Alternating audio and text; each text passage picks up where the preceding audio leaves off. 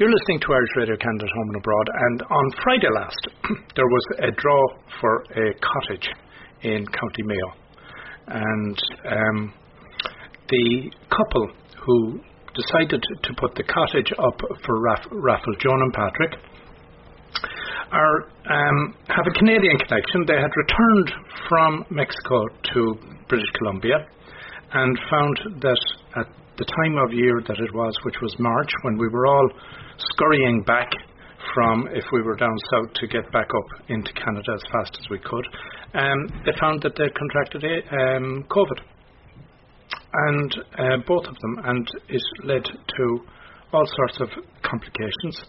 And Joan is here with me, and Joan is going to give me a little bit of background on that and tell us what inspired herself and Patrick to put the cottage up for raffle, and we're going to also hear how successful that has been. Joan, thanks a million for taking the time to come along, and delighted that you and Patrick are in good health and that you pulled through, because I understand it was quite serious. Well, yes, we are very happy that we are still alive. Patrick has pulled through, but he has had some complications, and he is not very well at the moment. He's actually having tests in hospital right now. He was very ill, but not quite ill enough to end up in hospital. He was lucky to survive the illness.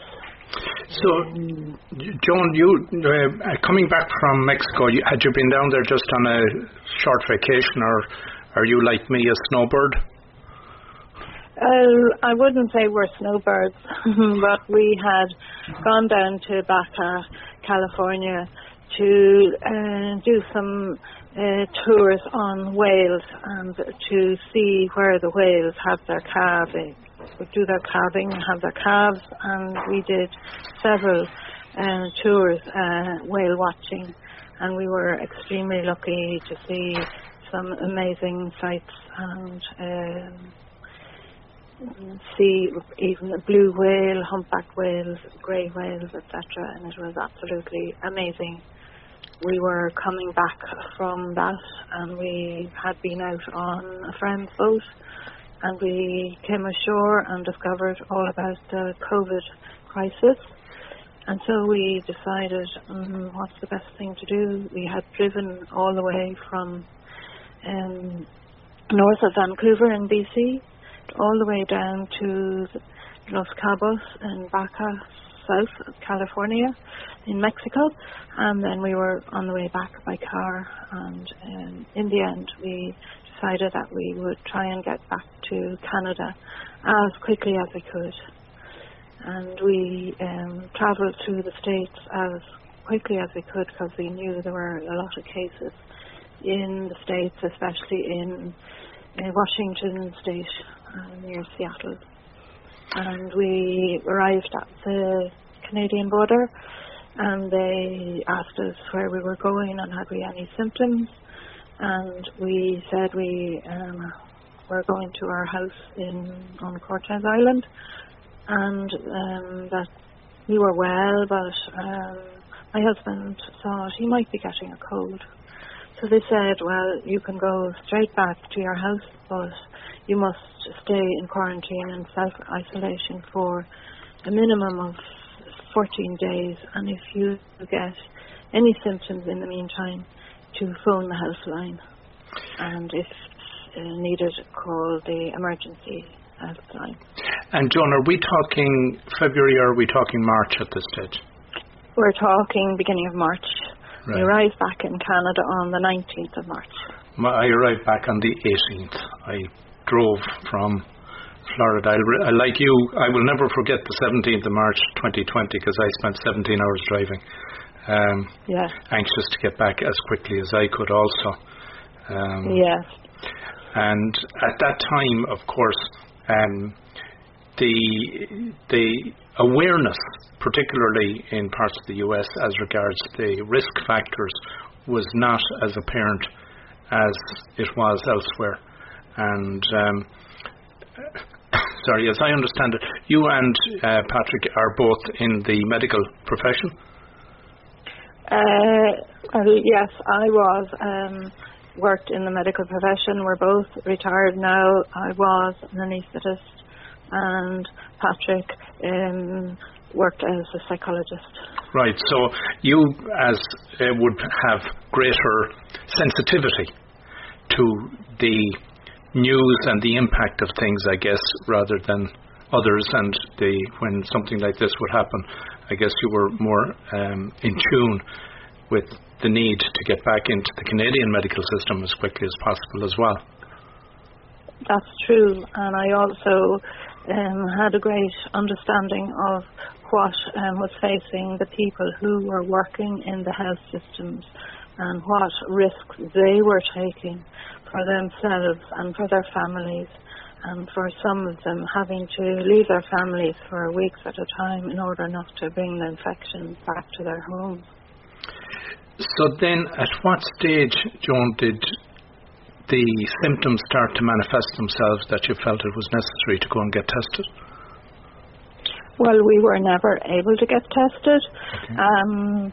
Patrick got symptoms a couple of days after we arrived back in Canada, and we had been given the number of the health line to call, and they talked him through with a registered nurse all the questions to decide if they could whether he had the disease or not.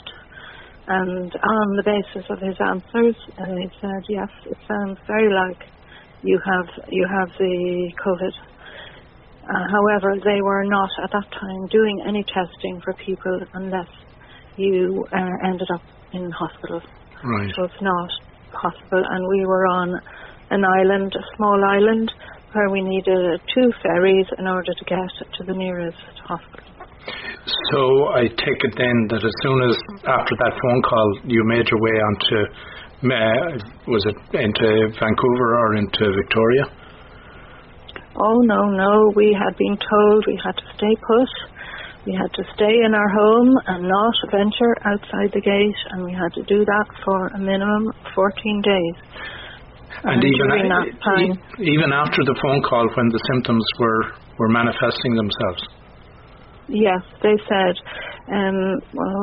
watch and monitor very carefully, keep records, and if either of us, especially Patrick, were to get any worse, to call the local doctor. And if he got very bad, which I would know from my experience as an anaesthetist, that I could call the emergency number, 112 number, to call a helicopter to come and collect him and bring him to hospital. And it got to that point, did it? That you needed to do that? No, it didn't actually quite get to that point. He was very ill for several days, and he was spending much of the time sitting up, not able to sleep, with extremely sore throat, and with continual bouts of continuous coughing, hard coughing, sometimes up to 35 times without being able to get a proper breath. And it was extremely scary. And while he was going through that, obviously the virus was floating around, so you then also contracted? Yes, I was convinced that he had the disease and there was nothing else that it could be, knowing all the symptoms that you were said to get, to have. And I was extremely lucky in that I just got a sore throat for 2 nights, and I was tired, but I didn't realise until afterwards that the fatigue was part of it, and I had no fever, no cough. He had all the other things, including loss of taste and smell. Right. Which he still has. He still hasn't really recovered properly. He still has some lung damage, and his heart is still showing irregular beats at times. He's tired all the time. And we're now talking investigations right now. And I think it's important that we state here that that is 5 months later, so that we need to be cognizant that this thing isn't gone away, and that the long-term damage and the impact on people who have managed or who have been contracted it, that the long-term damage is quite serious, and it behooves all of us to continue to be responsible and to take extreme care on an ongoing basis. So then it became necessary for hospitalisation? No, we managed to avoid having him take to hospital. There was one particular night when he was extremely ill, and we were saying, I think he needs to go to hospital, but they said, we don't have any helicopter ready to take you that's prepared to take someone with this disease to hospital, and besides it's getting dark, so we'll do it tomorrow. And in the meantime, I was giving him various painkillers such as paracetamol, ibuprofen, and in the end we decided that maybe a hot whiskey would help. Some of the Irish ones are really good, and after 2 hot whiskies he felt a lot better, more relaxed, and after the third one, he doesn't normally drink a lot of alcohol and never would have had that much before, but it allowed him to fall asleep from 11 p.m. until 6 in the morning, which was absolutely miraculous and which really broke the back of it. So, Joan, during all this period then you were a primary caregiver, and that must have been exhausting physically, but then it must have been exhausting emotionally also, to watch him there and in many ways feel helpless. Yes, and it was certainly very, very scary, very frightening, and wondering if you're making the right decision. Now, I was used to monitoring people in ICU. I was used to keeping records, and I monitored him as best I could. And we both felt very lucky that he survived and did not have to go to hospital. Now, we didn't cover it off at the beginning, but we did cover off that it's a cottage in County Mayo. It's obvious from your accent, as is mine, that you are Irish, and I take it Patrick is Irish. When did you emigrate? And we went to Canada just 2 years ago, practically 2 years ago. Yes. Right. So relatively recently. Yes. Yeah. And what brought you to Canada?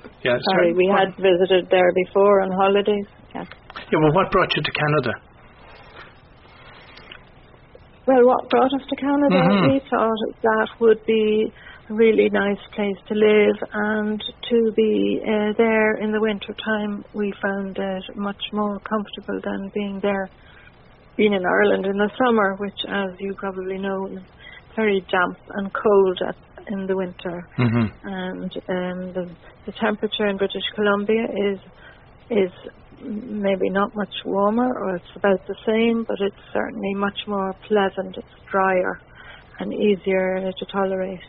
Right. And we had already visited the place we were living in, and we had made friends there over a couple of years before. And have you any family in Canada, or did you have any family in British Columbia?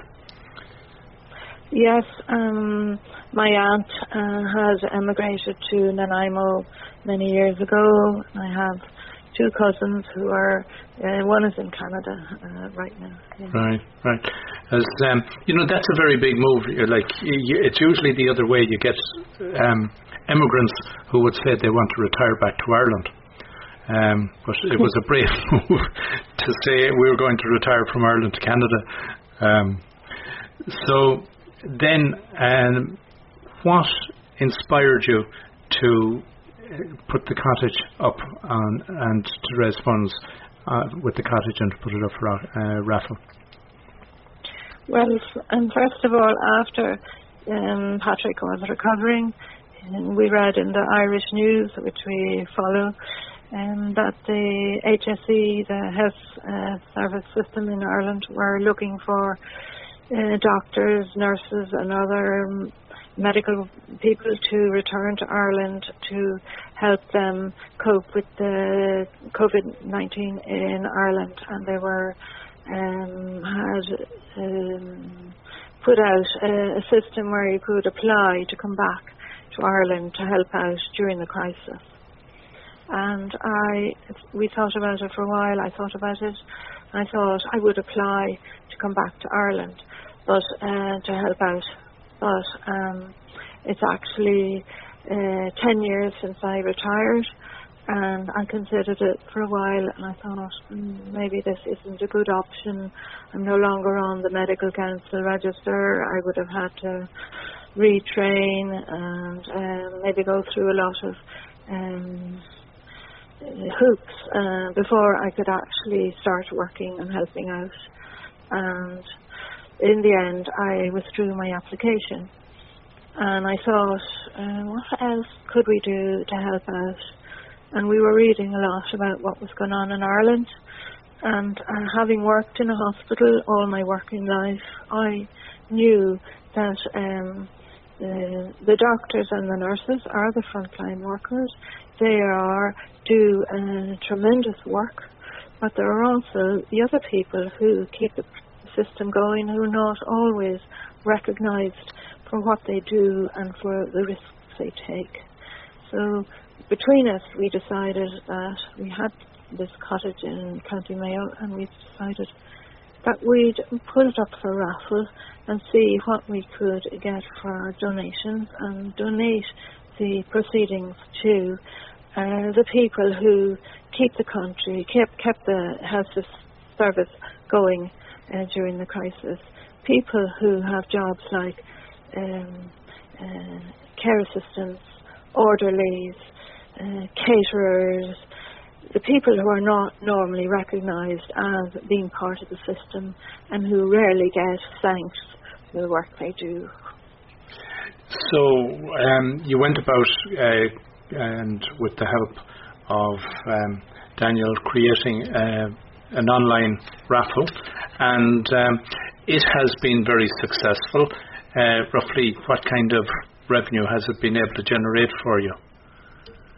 Well, as of today, Patrick told me that it's very close to €800,000.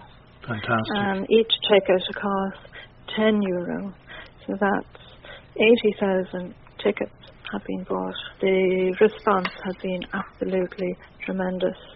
We've had some lovely emails from people, and some of them are healthcare workers thanking us for thinking of the people who do this work, who put themselves at risk every time they go into work. I know, Joan, that you got some coverage on the Irish media also over the last number of weeks, and that again, the number of tickets sold is an indication of the tremendous response that has been there. You're obviously very pleased that you have been able to do this, and particularly in current times where so many people and the frontline workers have put themselves at risk. So have you a specific or a plan as regards how you want to distribute or how you want to take care of the healthcare professionals? Well, we had the idea that is as much a gesture as anything else, a thank you gesture, and we had no idea that we were going to have so much money donated, and we had thought that we would just be able to give the people who do those jobs a sum of money, but this is proving a bit difficult. So now we are thinking of maybe setting up a bursary to help some of the people who have needs after this whole thing is over, such as providing a bursary for helping them with their children's education or something like that. Fantastic. And from a living perspective, do you intend staying in Ireland, or do you plan on coming back to Canada? Well, we are planning on going back to Canada, yes, but as yet we haven't decided when we can actually do that. Patrick is still having investigations, is still being treated for the lung damage that he has sustained from the illness, and that's where we are at the moment. We haven't yet decided when we can go back to Canada. And I know there's a lot of controversy, particularly in Ireland at the moment, about how lockdown has been reimposed in Kildare, and while Laois and Offaly had it eased up.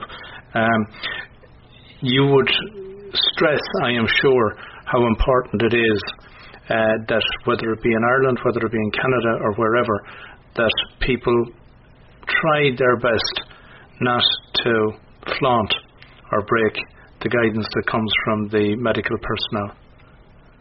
Absolutely. It's so important to avoid spreading the disease. It is such a scary thing, and many people have died from it, and died very in a bad way. It is not a disease that anyone should risk getting. And unfortunately, I suppose there is a perception out there that younger people are, and it's sometimes among the younger people, that they seem to think that they're immune and don't necessarily understand the risk that they may be putting themselves in, and also then putting people that they come in contact with, the danger they're putting those people in also. Yes, and that all includes their families, their older relatives, and people like that they may not think of at the time. Well, Joan, all I can do is wish that Patrick speedily recovers and things work themselves out, and it's a tough time for everybody, and that hopefully we're able to share the winner's name with the listener, and it has been an honour and a pleasure to be able to talk with you, and I really am appreciative that you took the time. Well, I thank you for interviewing me, and it's been a pleasure talking to you, Austin. So we have a big congratulations to Michele Hallihan, who is the winner of the cottage in County Mayo. And Michele, I'm honoured to be able to say congratulations, and you must be delighted. I'm absolutely thrilled, Austin, and thank you very much. It's an honour for me to have won it, really. When I bought the tickets, I bought about 3 or 4 tickets, and I honestly just felt I was giving the money towards the donation for the frontline workers, and I really thought nothing more of it, so because I've never won anything, so it was a real thrill and a surprise and a delight to find out that I'd won it. Earlier on in the show, we were chatting with one of the wife of the lady, the couple, and she indicated that the raffle raised over 800,000 for frontline healthcare workers, so it has been a tremendous success. It has. In fact, it was reported in the Irish Times today as I think over 900,000, so almost 1 million, I think. Fantastic. Which is incredible. It's far exceeded what they were hoping for. Well, I say you must be delighted. We're all envious on this side of the Atlantic, all around the world, because it attracted global attention, and we had tickets, and I know others had tickets, and congratulations. It has been wonderful to know that it has all come to a wonderful end, and you're the lucky one.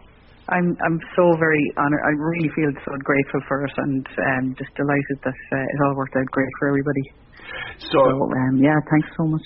So Michele, you mentioned that your motivation was anything you could do to help the frontline healthcare workers. Obviously in Ireland, we, as is the case here in Canada, people have been affected. Did you know anyone, or has anyone been affected that you were aware of? Luckily, I've known there's one colleague at work that got it relatively early on, and he recovered, and he's a triathlete in his personal life, so I think he did okay. But it was very rough. He had a very rough deal with it. But thankfully, I personally have not been impacted by it so far. Indeed. Well, again, we're going to just say thanks a million, Michele. Congratulations, and enjoy County Mayo. I certainly will. Thanks so much, Austin.